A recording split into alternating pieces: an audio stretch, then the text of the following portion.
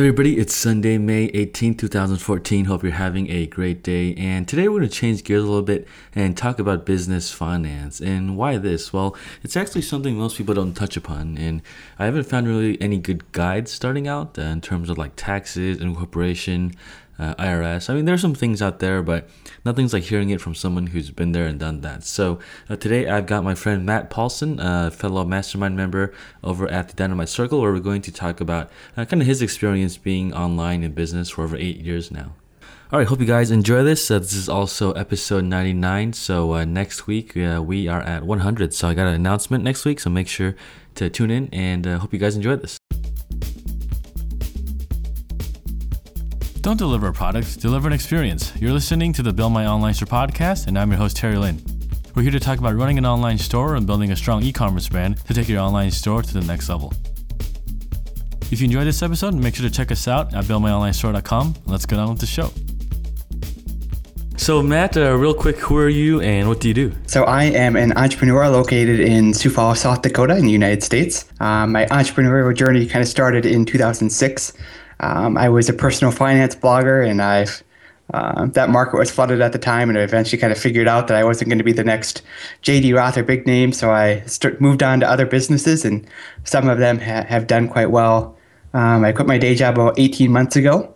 Kind of my three main businesses are Analyst Ratings Network, which is a freemium investment newsletter. There are 90,000 subscribers, and about 2,000 of those are paying $15 a month for a premium version. My other two businesses are GoGo Photo Contest, which is fundraising software for animal shelters and humane societies. And then there's Lightning Releases, which is a press release distribution business. When you were starting out in personal finance, did you find that once you start seeing some business success, the dynamics were really different in terms of managing both finances of your business and personal life?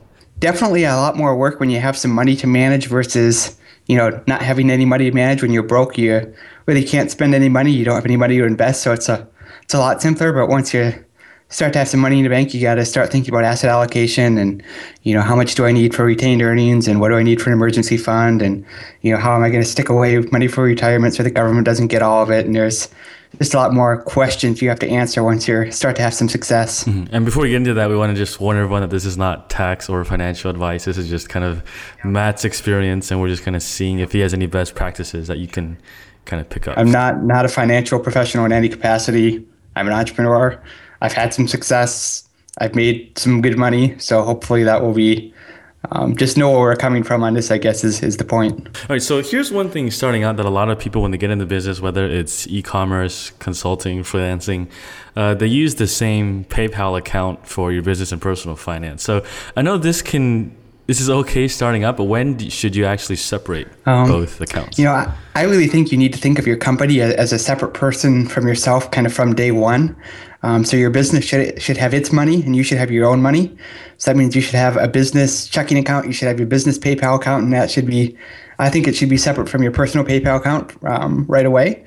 It's just a lot cleaner that way, and that way you don't have to go through a list of transactions with your, accountant at the end of the year saying, oh, this is personal, this is business, and that way there's just a really clear separation. Really, the only time your business's money and your money should intertwine is kind of at the end of the month when you pay yourself, and really that's the only kind of interaction that those two kind of separate entities of you and your business should have. Mm-hmm. And so when you're paying yourself, I guess someone just starting out might think I should just PayPal from my business to my personal. Is there like a right way you should be doing this, or?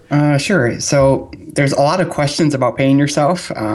You wouldn't want to pay yourself with PayPal because then you'd obviously have to pay the fees. Typically, you'd want to pay yourself, just out of your business checking account, your personal checking account.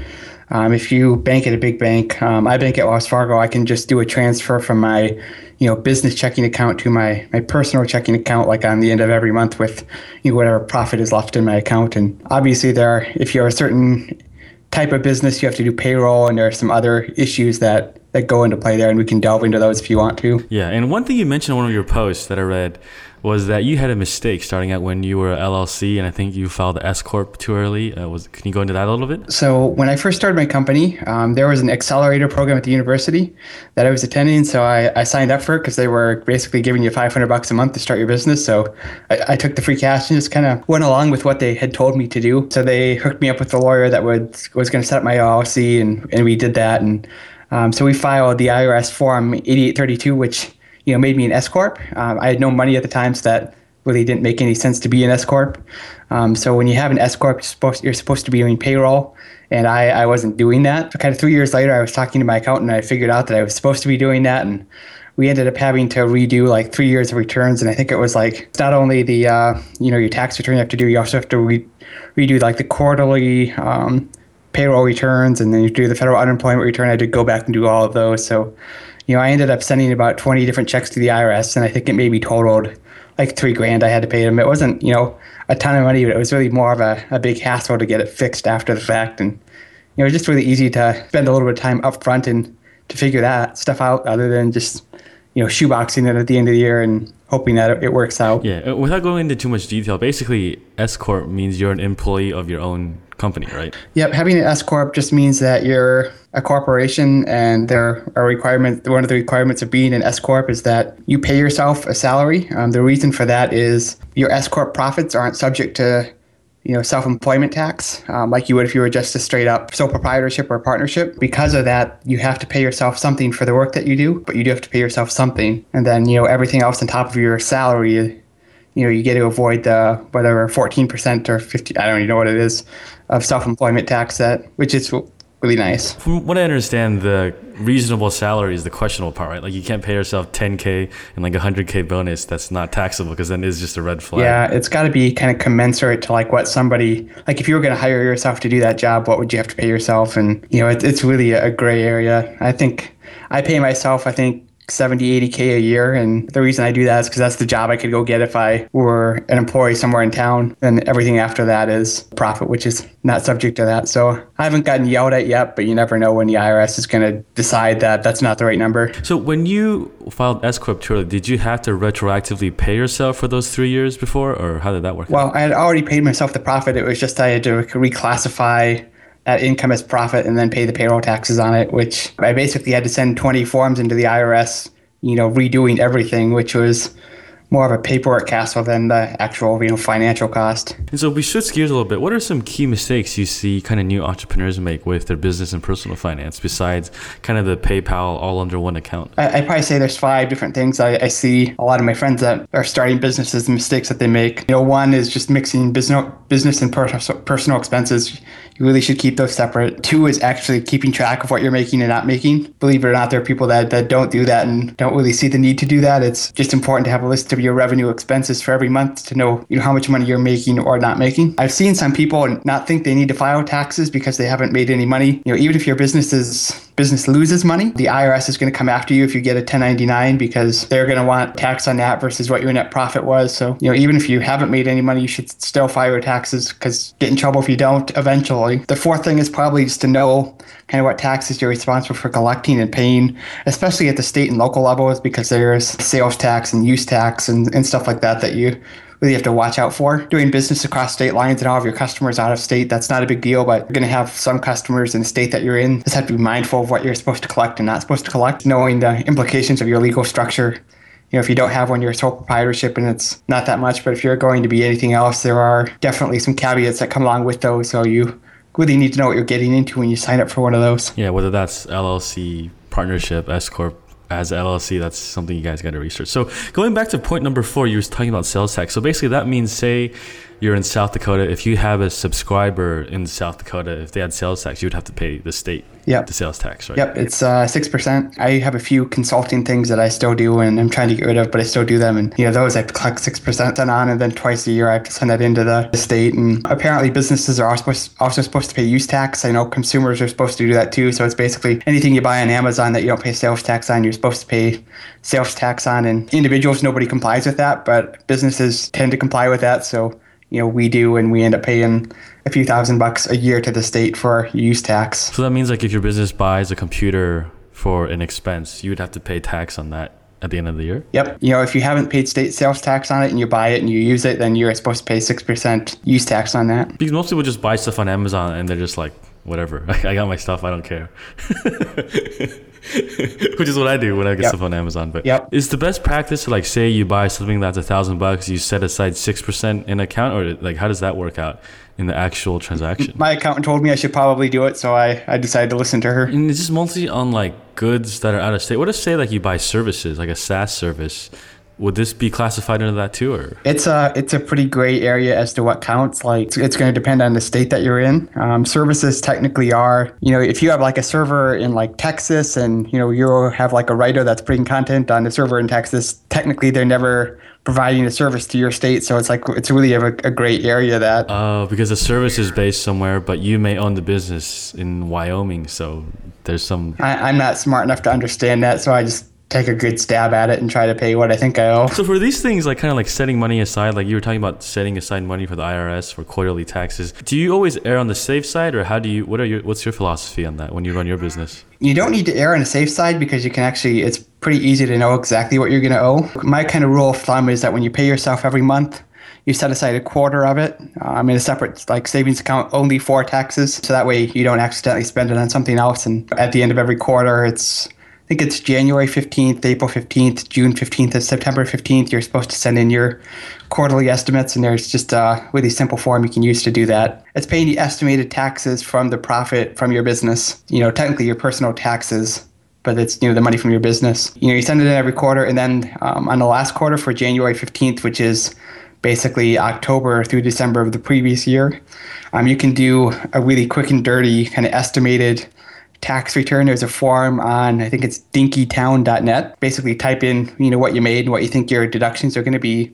And it'll give you a pretty good estimate of what you're going to owe for taxes. And, you subtract out what you already paid in, and then you can kind of adjust that fourth quarter payment to based on what you think you're going to owe. So last year, I think I got it within $200. It was, if you use the estimator right, you can get pretty close on what you're going to owe. Did you find all this stuff kind of hard to wrap your head around when you first started out? Because I think a lot of people are listening to this like, man, like being an employee is so much easier in some ways too when you have to deal with all this crap. Yeah, there's definitely a learning curve, and it's really the kind of thing that you have to learn by doing it. And once you start doing it after a while, it gets easier. The one thing that kind of like gets me with this stuff is like, yeah, I'm busy, building my business. I don't want to deal with this crap. So how do you like decide what to start outsourcing, or like when did you get a bookkeeper, an accountant, and everything else to get you all sorted out? I think it was 2010 when I decided I wanted to hire somebody, because early that year I had figured I screwed everything up, and then I had been doing all of like the quarterly forms myself, and I just decided it was a big headache.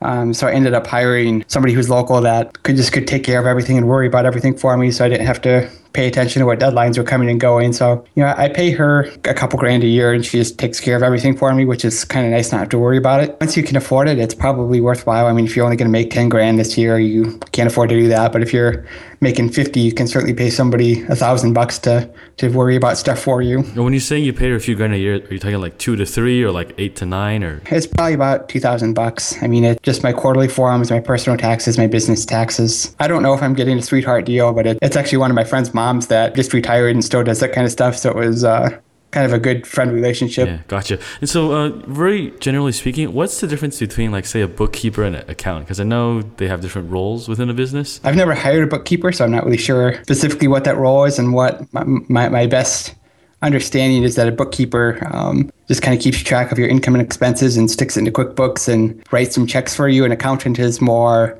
about doing taxes and payroll and that kind of stuff in the actual forms that you have to file with the government. There's like some SaaS apps that can do what a bookkeeper does now too, right? Yeah.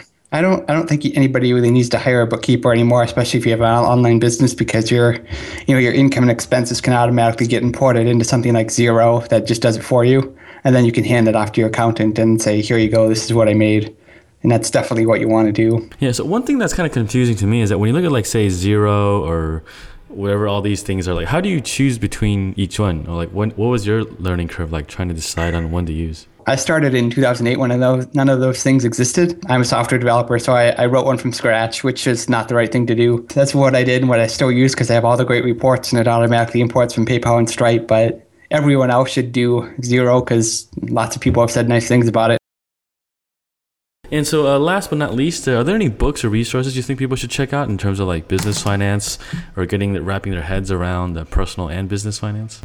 So there's a book called Accounting Made Simple. The pitch is Accounting Explained in 100 pages or less, and that's by a guy named Mike Piper. So that'd be a book you might want to check out, and that'll explain a lot of the boring accounting stuff for you. Also, I'm writing a book, so it's called 40 Rules for Internet Business Success. And basically the idea is it'll contain 40 principles about internet business that I've kind of learned during the last 8 years that I've been doing this. And, it just contains some of the principles I've learned so that you can avoid some of the mistakes that I've made. It's on my website, mattpaulson.com, mattpaulson.com.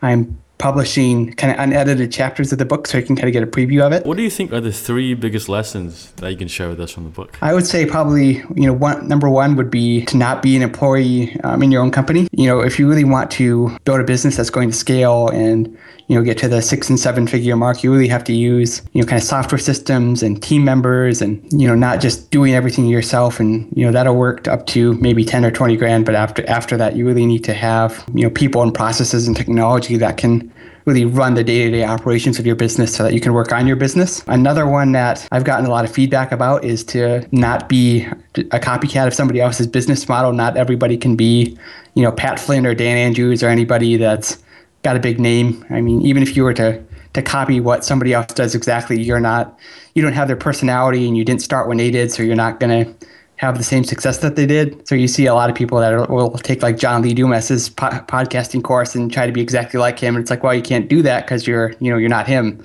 You got to really do your own thing. So that's another lesson. But I think that's the easy part when you start online. It's like, well, like it makes sense to copy what works, but then you also need to realize that, you can't just carbon copy because everyone's situation is different. And you're also assuming that what makes somebody like John Lee Dumas or Pat Flynn successful.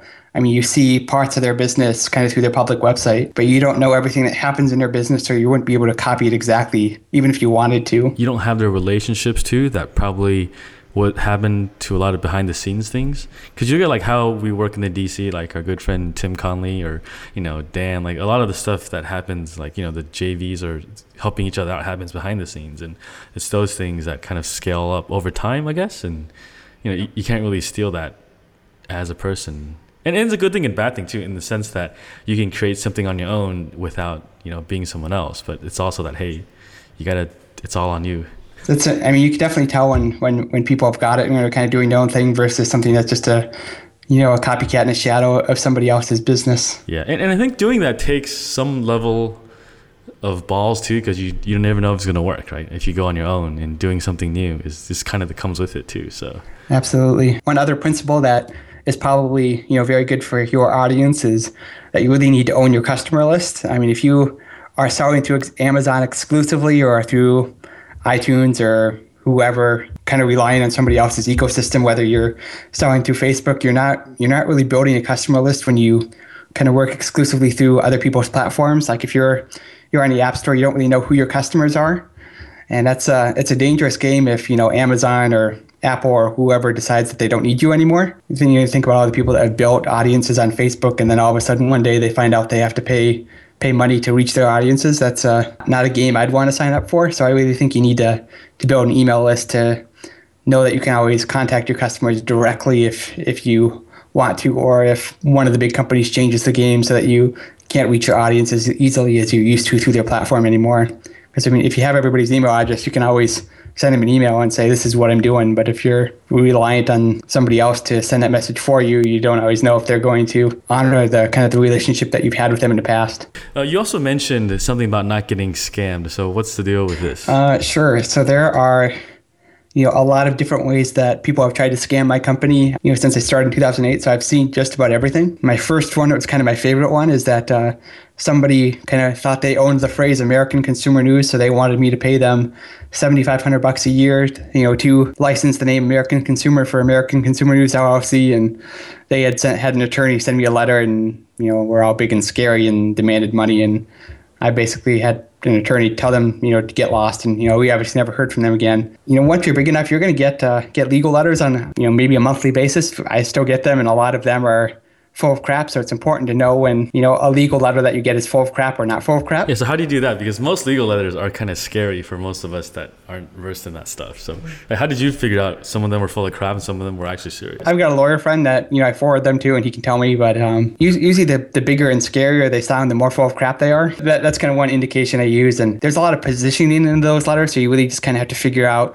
all right, what kind of crap are they saying? And then it's like, what do they actually want you to do at the bottom of the letter? That's the part you should pay attention to. So it might be a brokerage for Analyst Ratings Network saying, yeah, we really don't want you to report on our ratings. So we'll say, okay, well, delete your ratings and send you on your way. And then we never hear from them again. Oh, but they would add all this, like, if you don't do this, this is ruining our reputation. It's ruining us, our business. You're making money off of us and you're not supposed to, and you have to license these ratings. And it's like, really, I have to license the word buy from you. Yeah.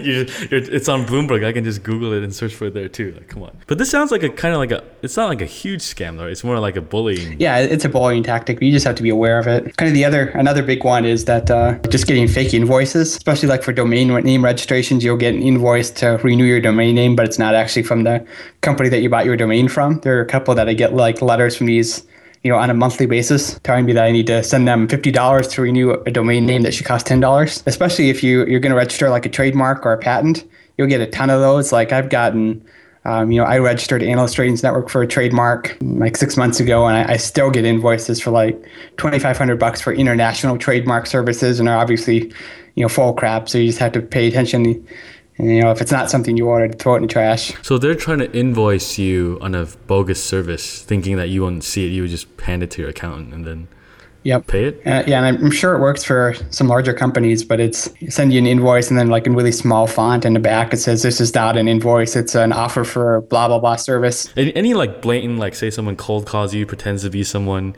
and turns out it's like this huge, like, I don't know, Nigerian oil scam or something like that? I get some of those, but I don't answer the phone unless I know who's calling me. Then I'll just Google the phone number afterwards, and it's pretty easy to spot those. Something I've had to deal with recently is I actually had a team member try to steal from me, and that was not fun to deal with. But I had a writer that invoiced me for some articles that he didn't actually write. So I just had some software that would like query WordPress to see how many articles you were writing, and he just was posting the same articles over and over again. And it took me a couple months to notice because I wasn't paying close enough attention. So I probably ended up losing about $1,500 in that ordeal. And it just really shows you need to kind of trust but verify when you're working with people to make sure they actually do the work that they say they're doing. If you have a PayPal account, obviously you shouldn't give that out to anybody unless you have a very good reason to not let have any team members access checks, credit cards, or anything like that. And just really make sure that people are doing what they say they're going to do before you hand them money. Yeah, and I think starting out, you always think people have the best intentions too, right? Until you actually get scammed, then you're like, whoa. Too bad of a deal that you have to worry about that kind of stuff, and you think, when people want to work for you, that they just want a job and want the money from working for you, and that's not always the case, unfortunately. Exactly. All right, Matt, thanks so much for joining us. Let us know where we can find you again online. Sure, it's mattpaulson.com, mattpaulson.com, and then Twitter is just Matthew DP, D as in dog, P as in pony. Yeah, awesome. All right, guys. So thanks for listening. Make sure to check out Matt's book when it comes out, 40 Rules for Internet Business Success, and check him out at mattpaulson.com. Thanks again for joining us today, Matt, and we'll keep in touch. Yep. Thanks, Terry. Thanks for listening to this episode of the Build My Online Store podcast. If you want the show notes, make sure to check out the website at buildmyonlinestore.com. And if you got an e-commerce store, every 2 weeks I lead a live mastermind call with about 5 or 6 of the listeners in 2 separate groups where we work openly together and solve a business problem that you have. And we're all there to support each other. So if this sounds like your cup of tea, make sure to check us out at buildmyonlinestore.com/mastermind. Thanks again for tuning in, and I'll catch up with you guys next week.